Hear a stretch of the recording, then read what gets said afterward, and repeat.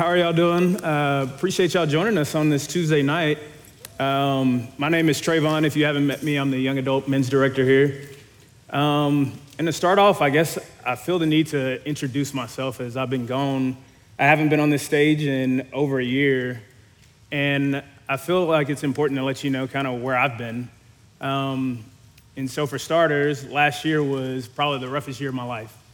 It started off, I had a friend back home who was killed, and for the first time in my life, it really struck my emotions. And so I actually got into counseling and had to start navigating that, of just where to put that. And then not too soon afterwards, had to deal with a personal family issue that was very public back home. And so I had to go home and kind of navigate that. And again, I just feel this wrestling of all the while I'm trying to be obedient to the Lord, and I feel like I'm just going through it. And so fast forward through that, about a couple weeks later, my grandfather got sick suddenly. And what was supposed to be a routine hospital checkup turned into us finding out he had colon cancer, and I only had about a week with him. And so I had an emergency call, told the staff, and I had to go home to Louisiana and deal with it. And so at this point, by the time we get to August, it's just been a year. And I'm so thankful for the staff and the volunteers here who just walk with me beside that. But then a couple months later in October, when I finally felt like I got back to it, and ironically, it was a week before I was supposed to preach another message, I was in a terrible car accident.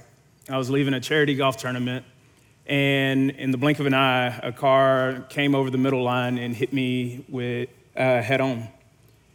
And I woke up on the side of the road, confused and just frustrated. As I got shipped off in the ambulance, I made it to the hospital, and there is when we found out that I had tore multiple ligaments in my shoulder. As well, I ended up fracturing my back in 10 different spots.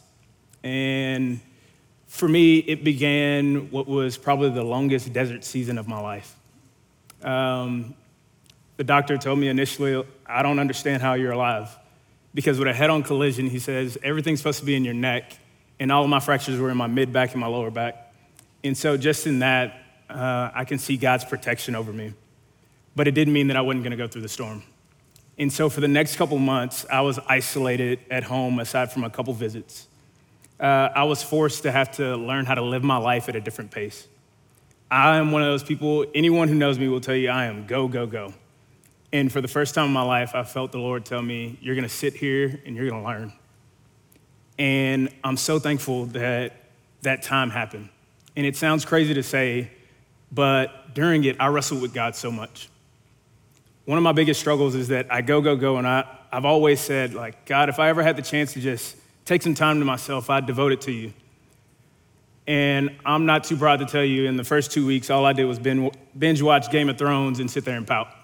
There wasn't a lot of praising the Lord in it.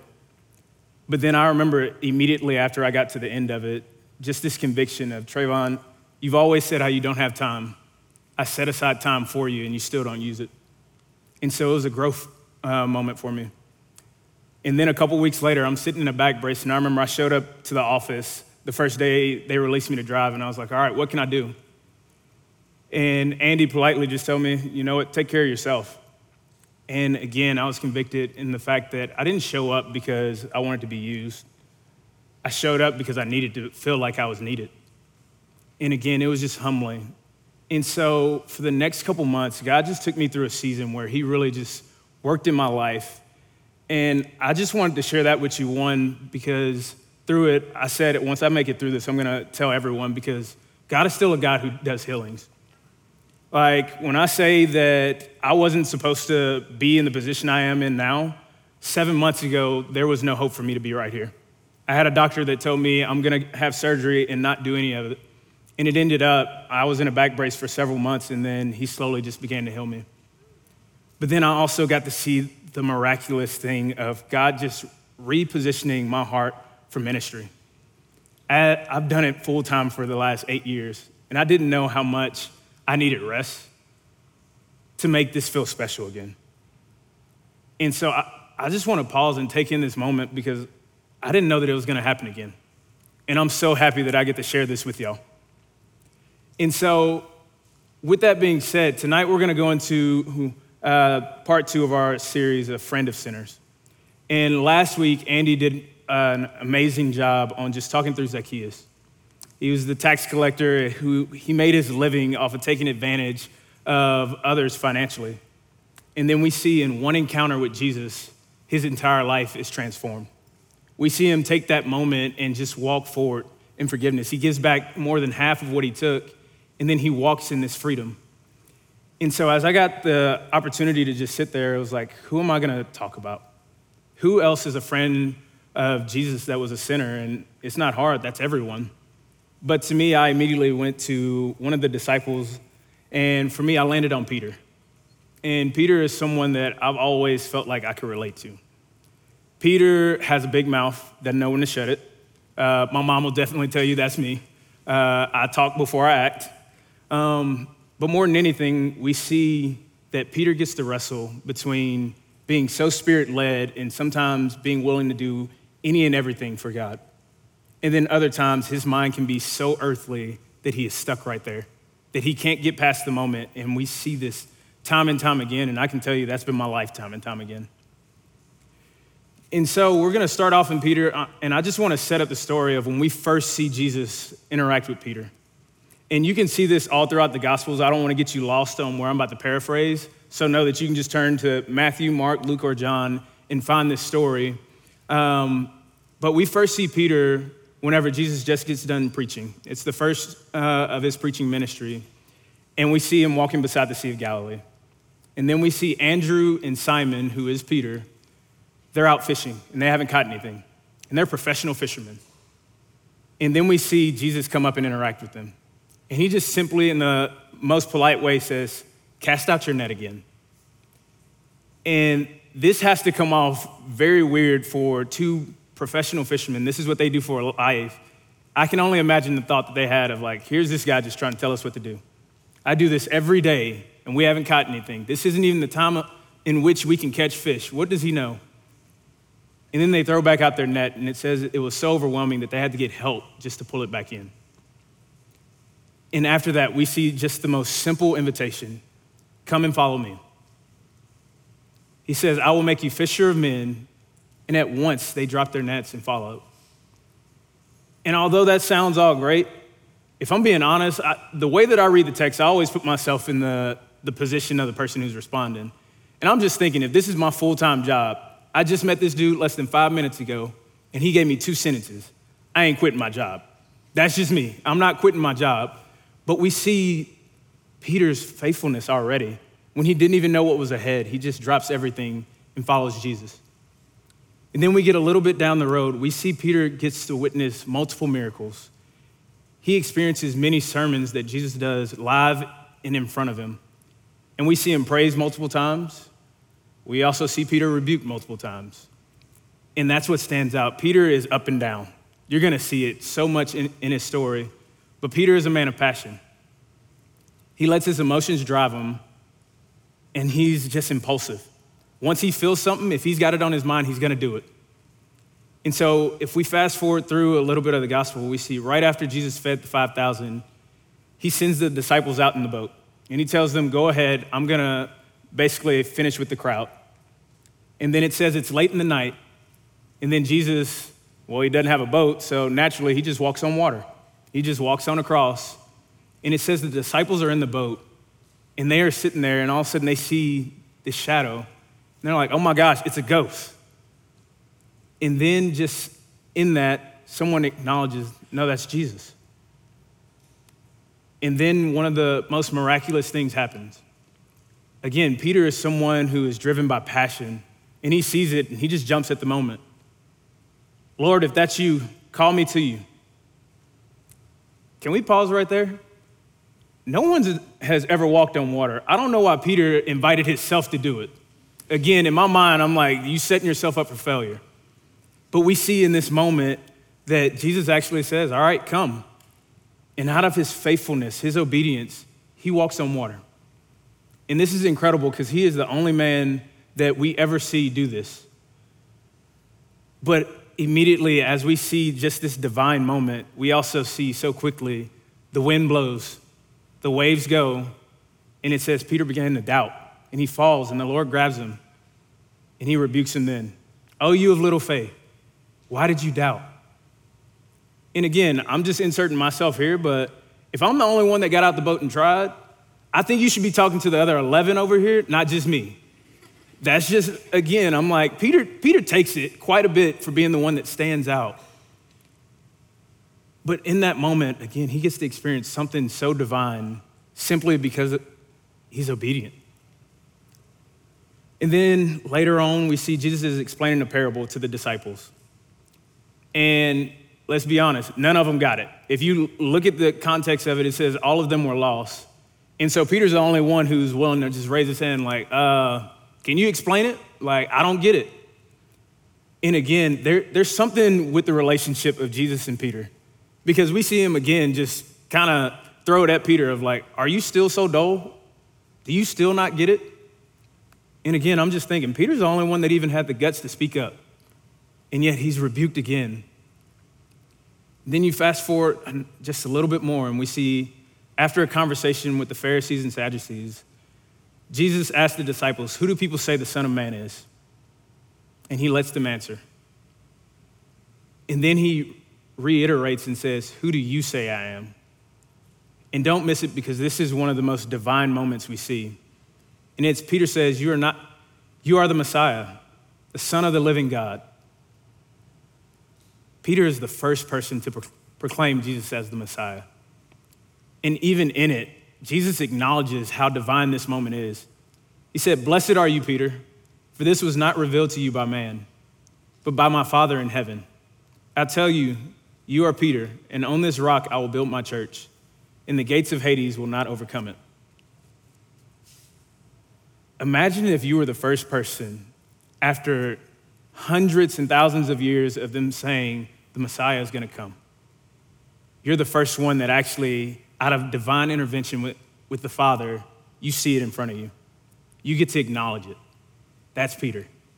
Peter, somewhere in there, has this divine moment with God to where he's like, hey, you see it, acknowledge it. This is my son. But then just as we see that, we see right after this, right after that, Jesus tells the disciples the plan. He predicts his death. He tells them that he must go and suffer many things, that he must be killed, and on the third day that he will be raised to life. And as quickly as we see Peter have this divine moment, we see Peter's mouth get him in trouble. Peter says, never, Lord, this shall not happen. And immediately Jesus rebukes him. He says, Peter, get behind me, Satan. You are a stumbling block to me. You don't have in mind the concerns of God, but merely human concerns. What a sharp transition. We go from you're the rock that I'm gonna build my church on to being called Satan. I read it quite a few scriptures, and he's the only one, aside from Satan himself, that gets called Satan. Like that's harsh. But what we start to see is Peter is constantly wrestling somewhere between being led in the Spirit to experience these divine moments and then being stuck in his humanity. And so if you're taking notes, my first point is this. Jesus meets Peter in his mess. He meets Peter while he is still just a lowly man, just a fisherman. He walks beside him and gets to see the ups and the downs. He rebukes him, he's teaching him, but it's so important that we see that he doesn't meet him at the end of Peter's ministry. When he's got it all together, when he's preaching to the thousands and converting people, he meets him in his mess. And so for anybody in this room that hasn't met him, that thinks that, hey, I gotta get myself together. There's so many of us that think that, hey, I gotta get to a certain level of cleanliness before Jesus can come and walk beside me, before he can use me or even see me. And I want you to hear that he sees you in the middle of your mess. You may not be proud of it, but he's there. He is right there with you. And so to continue on, we're gonna go to Matthew chapter 26. And right now, the Last Supper has taken place. And the betrayal was just mentioned of what Judas will do. And I think it's so crazy that they all question, who? Surely not me. None of the disciples could see themselves betraying Jesus. Jesus was such a good friend that even the betrayer blended in. I think that's so powerful. Because we have not only Judas who's going to betray him, but we also have Peter who's going to deny him. And yet all of them are asking, is it going to be me? Because he loves them that well. And so I just think about this.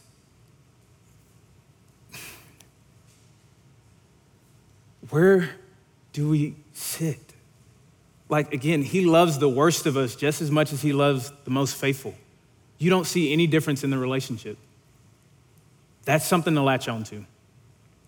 So if we fast forward through towards a little bit of the end of Matthew chapter 26, we get to verse 31.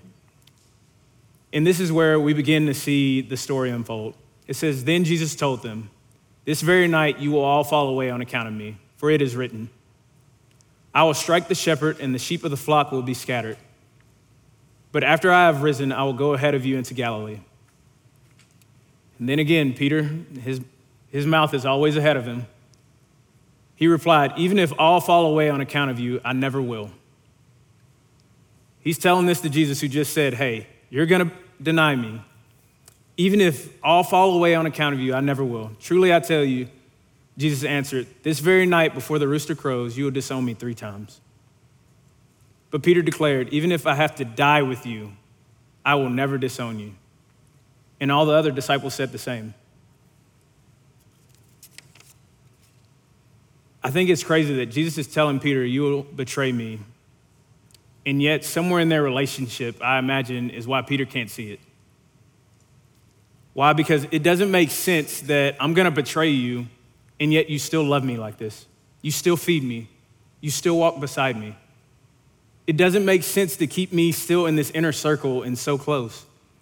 And we get to see that play out immediately afterwards, because it says right after that, he takes Peter, James, and John, just 3 of the disciples, the inner circle, and they get to go to the Garden of Gethsemane. And this is in the moments leading up to Jesus about to be crucified. And Jesus tells them, sit here and pray. My soul is overwhelmed with sorrow to the point of death. And he says, stay here and keep watch with me. And it is here that we see Jesus cry out to the Father. Like, Lord, if this cup can be taken, then please. But all the more, your will be done. This is a very intimate moment with Jesus. That even though he says, Peter, you're going to betray me, I'm still going to bring you. I'm still going to have you right here.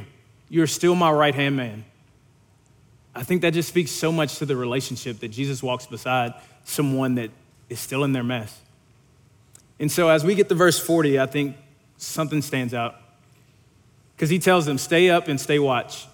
But then he goes to the 3 and they're sleeping. And here Jesus rebukes Peter specifically. And he says, can't you stay up even for just 1 hour? And then what comes afterwards, I feel like is such a sharp warning that all of us can take in any situation of life. And that's in verse 41. It says, watch and pray so that you will not fall into temptation. The spirit is willing, but the flesh is weak. The spirit is willing, but the flesh is weak. One of my commentaries says that the temptation is to be unfaithful in the face of threatening circumstances confronting them. It's another warning that the spirit is willing, but the flesh is weak. He's warning him, pray, because Peter, I've seen your spirit. It's strong. I've seen that you and your best can experience the divine, but I've also seen that when your flesh gets in the way, you are nothing more than mere human. I have seen that when your flesh is in the way, the battles that are in front of you, you will falter. He's telling them.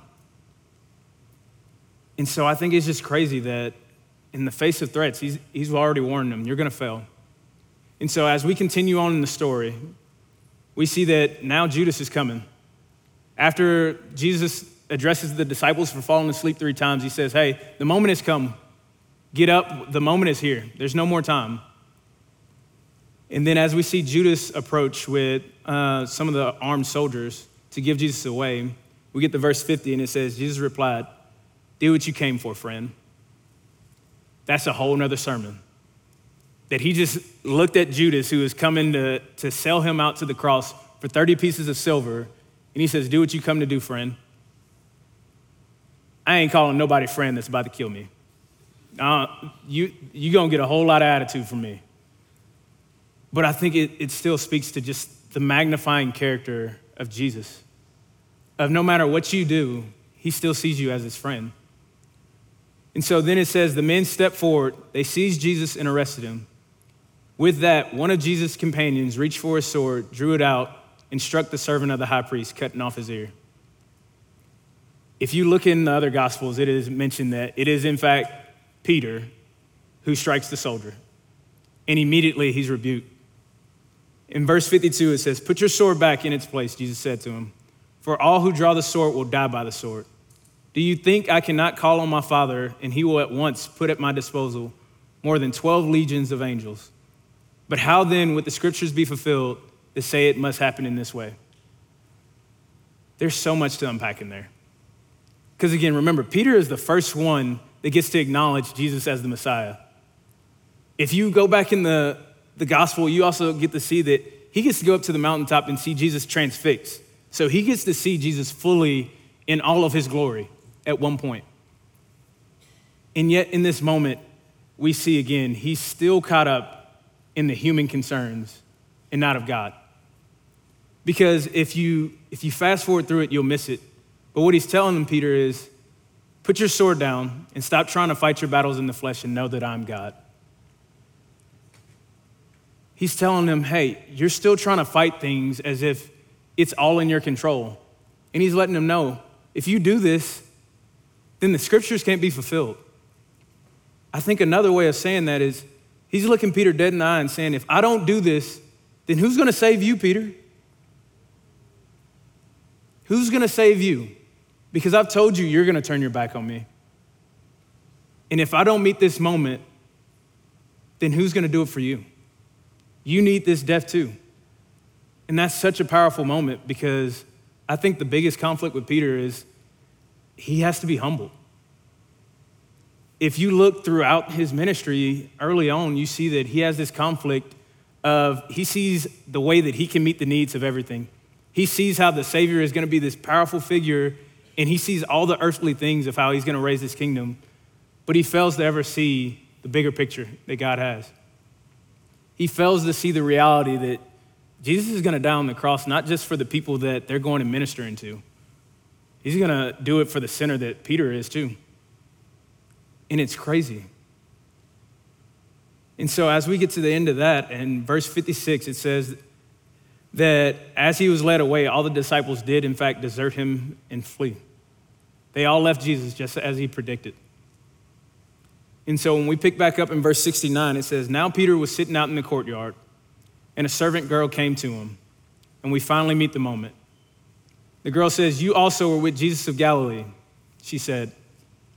But he immediately denied it before them all. I don't know what you're talking about, he said. That's one. And then he went out to the gateway. I imagine to get away from the little girl who was just pointing at him like, I'm pretty sure that's him. And what does he find? Another servant girl who saw him and said to the people, this fellow was with Jesus of Nazareth. And again, he denied it, this time with an oath. I do not know this man. That's two. And then after a little while, so finally he finds another space in the courtyard, and he's just sitting there. And it says, those standing there went up to Peter and said, surely you are one of them. Your accent gives you away. And then he began to call down curses, and he swore to them, I do not know this man. And it says immediately a rooster crowed. Then Peter remembered the word Jesus had spoken. Before the rooster crows, you will disown me 3 times. And it says immediately he went outside and he wept bitterly. Peter is met with the moment and he falls into the temptation. Although he's given multiple warnings, and I think that's something that we can look at in our own lives. If someone keeps warning you of something, you might want to pay attention. They might see something that you don't see. Jesus was showing Peter a blind spot, and he kept ignoring it. And when the moment came, he fell right into the temptation. But I think, again, this message is about Jesus as the friend of sinners. And so what we do see is Jesus walked beside Peter as a friend, knowing who Peter was. He walked beside him as a friend, knowing what Peter would do. He chose Peter knowing he would fall short. Again, he's fully man and fully God. He already knew all this about Peter. And when you know it, he still chose him as a friend. He still chose him to be in that inner circle. And so if you're taking notes, my next point is this. Jesus sees Peter beyond just his current circumstances. Jesus sees Peter beyond his current circumstances. You see that moment where Peter denies him, if we jump over to a different gospel, we go to Luke chapter 22, verse 61. It says that after the final denial, the Lord looked at Peter, and after the rooster crowed, so I imagine, what look did Peter see? At the third denial, it says he locked eyes with Jesus. What did he see? Because I know the look I would have gave him. I would have gave him some nasty grin of like, man, I told you were going to do this. And then you still did it. I wouldn't have had any compassion. If I'm being honest with my humanity, I knew you were going to betray me. I gave you the warning, the chance to fix it, and you still did it. But then I want you to think again of what look do you think Peter was actually given? Because if we look at the character of God, we have to know that there was some compassion. I think the image that you have of Jesus in this moment speaks to what you see in your own failures. So what do you think Peter saw? What do you see when you mess up? Do you see the face of somebody who is compassionate and loving, that is still welcoming you in? Or do you see the face of somebody who's just shaking their head, nothing but shame and saying, I knew you failed me. Why did we even get here? And so again, I just imagine that the honest look was something of compassion, of really a charge of saying, Peter, buckle up because you got this. And the reason I say that is, again, if you look in Luke chapter 22, and we go backwards a little bit to verse 31 and 32. And this is the same story that we see take place in Matthew where Jesus tells Peter he will deny him. But the details are a little bit different in Luke's gospel. It says, Simon, Simon, Satan has asked to sift all of you out as wheat. But I have prayed for you, Simon, that your faith may not fail. And when you have turned back, strengthen your brothers. In this one, when he tells him he's going to deny him, it looks so different. Jesus knew who Satan was going after, as he is fully God and fully man, and he prayed over the moment before it happened. He prayed for Peter. He didn't begin to get angry or fueled. He prayed for him because he knew what was to come. He knew that Peter had to be humbled to change, so the trial had to come. How many of you know, some of us, we have to go through some things or we're never going to change? I don't know about you, but there's certain things that I kept falling to, and until I had to pay the consequence or really realize where I was, it was never going to change. Peter is stuck in this mentality of, I can fix it. I can be in control. God, if you just let me do me, then we can work it out. We see him constantly even rebuking Jesus of telling him, hey, you don't have to die. We got this. And so in this moment, I think it's as simple as that. Peter had to be humbled to change. Sometimes the trial is sent just to humble us. But I think what stands out is this. Satan had to ask permission. Satan had to ask permission. So have hope that anything you're going through, it's already been brought before God. Because Satan cannot work without permission. Satan himself had to ask. Romans 8:28 says, and we know that in all things God works for the good of those who love him, who have been called according to his purpose. And I think that's so powerful because here we're about to see it. God didn't cause the harm to happen. He didn't force Peter to go and sin or force him to deny him, but we do see that he already knew. We see that he already told him. And so if Jesus, who is connected directly to the Father, prayed you up, that should give the ultimate comfort. He prays for Peter, saying, I have already seen your worst moment, and I also see what will happen beyond this. I'm going to use this, Peter. He gives him hope. He's telling him, before it even happens, you're gonna fail. I've already prayed for you. And not if, but when you turn back to me, we're gonna use this and it's gonna strengthen so many others. So for some of you, you're stuck in a trial. And maybe you can grab hold of hope from right here. That Jesus knows where you're at, but he also has a plan. You can't thwart Jesus' plan. There is nothing you can do that he doesn't already know is gonna happen. And so trust that even though you've messed up in that moment, there's a bigger plan in the same way that he tells Peter, we're gonna use this. And so this had to happen, or we continue to get an immature Peter who thinks that he's in control, that thinks his strength is greater than it is. He needed to know that he needed Jesus and not the other way around. His flesh was weak, but until he understood that, he wouldn't be able to move beyond it. He wouldn't be able to be used in his weakness. So Jesus sees what comes after the circumstances.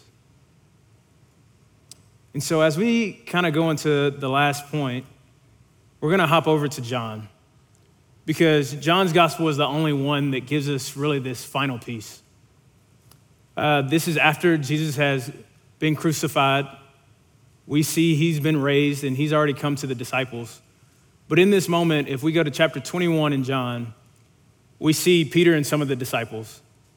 And it felt the need to distinguish that Peter was going fishing. And I don't know, it could be just used to set up the story of where Peter was and where Jesus was for what's to come. But I think it is worth mentioning that when we see Peter after the moment where he fell, he's back to what he was doing before. And I think it's so ironic that how often do we fail and we go back to exactly what Jesus has called us out of? We go right back to the thing that held us.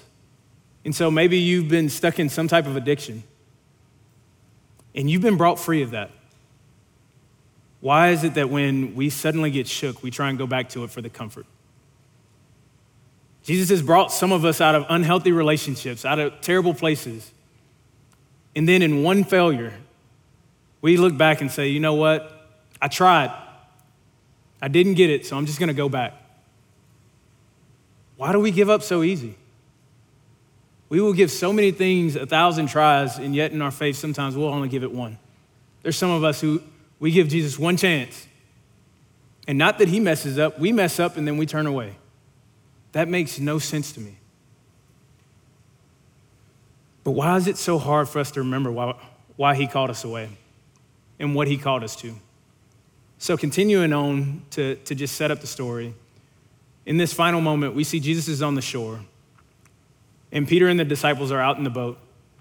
They're fishing, and they can't see that it is Jesus on the shore. And he just calls out to them, friends, have you caught anything? He's Jesus, he already knows.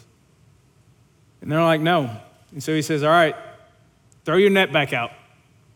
And somewhere after this, not Peter, but John recognizes that that's Jesus. And as he says this to Peter, we see again the impulse immediately click in. And it says he jumped out of the boat. And we have to imagine he's somewhere about 100 yards or so out. And it says he jumps out of the boat immediately and he begins to swim to shore. And so we still see this passion growing. Even though he's messed up, we don't know exactly what all he's navigated since that moment, but we see him rush back to Jesus. And it says as he arrives, that again, they had caught so many fish whenever he told them to throw their net back out that they couldn't even haul it all in. I don't think it's coincidence that this image is exactly what happened when he first calls Peter to be a disciple. And so as they approach the shore, we see that Jesus already has breakfast waiting for them. Jesus is the homie. Like, my man always has food ready whenever a heavy conversation is coming. Like, I don't think he has breakfast waiting even though they're out fishing. He's just cooking it up. And then finally, we get to verse 15 in John chapter 21. And this is the moment where Peter and Jesus finally come face to face again. And it says, when they had finished eating, Jesus said to Simon Peter, "Simon, son of John, do you still love me more than these?" And Peter says, "Yes, Lord, you know that I love you." Jesus said, "Then feed my lambs." A very simple response. And then again, Jesus said, "Simon, son of John, do you love me?" And he answered, "Yes, Lord, you know that I love you." And Jesus said, "Take care of my sheep." And then the third time he said to him, "Simon, son of John, do you love me?" And in this moment, it says Peter was hurt. And it doesn't say it, but I imagine at the third time, it brings him back to the realization that I denied Jesus 3 times. And here's the third affirmation. I imagine it hurts him because he's brought back to the moment where he failed. And right now, Jesus isn't bringing any of it up. He's simply saying, "Do you love me?" And so finally, the third time he said to him, "Simon, son of John, do you love me?" Peter was hurt. And Jesus asked him the third time, "Do you love me?" He said, "Lord, you know all things. You know all things. You know that I love you." And then finally, Jesus just said, "Feed my sheep." It finishes off saying, "Very truly I tell you, when you were younger, you dressed yourself and went where you wanted. But when you are old, you will stretch out your hands, and someone else will dress you and lead you where you do not want to go." Jesus said this to indicate the kind of death by which Peter would glorify God. And then he simply said to him, "Follow me."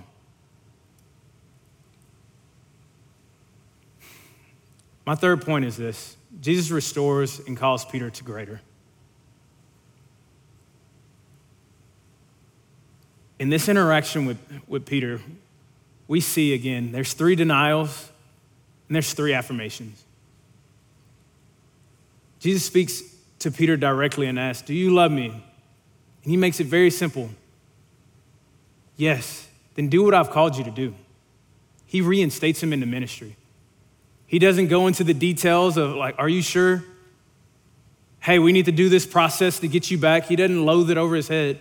He simply gives him the call. "Go and do what I've called you to do." "Do you love me?" "Yes." "Then step into what I have for you. Don't sit here in this shame. Step into what I have called you to." "Do you love me?" "Yes." "Then go and grow my kingdom." Peter had to go through it so he could testify to others. And if you read on, he does amazing things. If you've been in our Sunday school class, you get to see in Acts where he's healing people and just there's people flocking to just his shadow to be healed. We see God use him in amazing ways. But what if Peter had been left in shame of being seen by his worst moment? The denial. Thank God that Jesus forgives. That he tells him, like, "Hey, I forgive you, now walk in freedom." This passage gives me so much hope because it lets me know that although I may fail, with a repentant heart, similar to what Peter has, there's still hope for me. That Jesus isn't gonna hold it over your head, but that he's looking at you just saying, "Hey, come back to me. Turn back, and the plan will still happen. I have so much more waiting for you. You're still gonna do great things, but if you get stuck in this moment, what a shame it would be." Jesus didn't set up a year-long plan of shame. He didn't leave him in the self-loathing or anything else. He said, "You are forgiven, now go." As simple as that. I hope you know that when you come to the Lord out of a truly repentant heart, not just the, "Hey, I got caught, God forgive me," but truly out of like, "Lord, I know this grieves you." Truly something where you don't want to carry the weight and you know that you have grieved the Lord. And so I think of this: are you stuck thinking that you can't be used because you failed? because you betrayed God. Because we can look at how Jesus responds to Peter and know the character of God. We can see that it's compassion, it's love. We see the repentant heart of Peter, and then we see the call to more. And so maybe you've turned and maybe you shame God in your own thoughts. Will you run back to what you know? Or will you turn back to the Lord and trust his character and plan? You see, what we don't see is Jesus just glaze over the sin. We see very directly that he addresses it, he forgives it, and then he uses it as a catalyst to send him out. And so as I just look through all of this and I recap the night, there's a couple things that just stand out to me. So to recap, I look at this. Jesus meets you in your mess in the same way that he meets Peter in his. You don't have to have it all together. Jesus is right there. He's given you the invitation to walk beside him no matter where you are. There is no measure of the best of these and the worst of these. He's a friend of all because we're all sinners. We all fall short. Jesus sees you beyond your sin. I'm not naive enough to think that all of us are walking in just a place of grace. We all have some struggling sin that's just in front of us that we're just wrestling with, and we just think that, you know what, like God sees me here. There's no way he's gonna use me. And I want you to know he sees you beyond just where you are right now. He is the Almighty. He is all-knowing. He doesn't just see you for where you are right now, but he sees for where he can take you. If you're just willing to go to him, to walk beside him and submit to him. And finally, Jesus restores and calls you to something greater. If you are stuck in that sin, know that there's redemption for you. That's the hope of the gospel in itself, is that he died for us while we were still sinners, every single one of us. But then there's hope in that because he died on the cross, that we can repent, we can be restored, and we can be used to go out and do something so much greater. So what do we do with this? I just have two things for you. First, ask yourself, what failure are you holding on to that God is ready to redeem? Many of us have something that we're just sitting with. We have something that we're like, you know what, it's too big. And whether you see it in Peter, whether you see it in Zacchaeus, or so many other characters in here, just know that he's ready to redeem you. There is forgiveness for the shortcomings, but you have to bring it to him. You have to give it over to him. And the final thing is, it's real simple.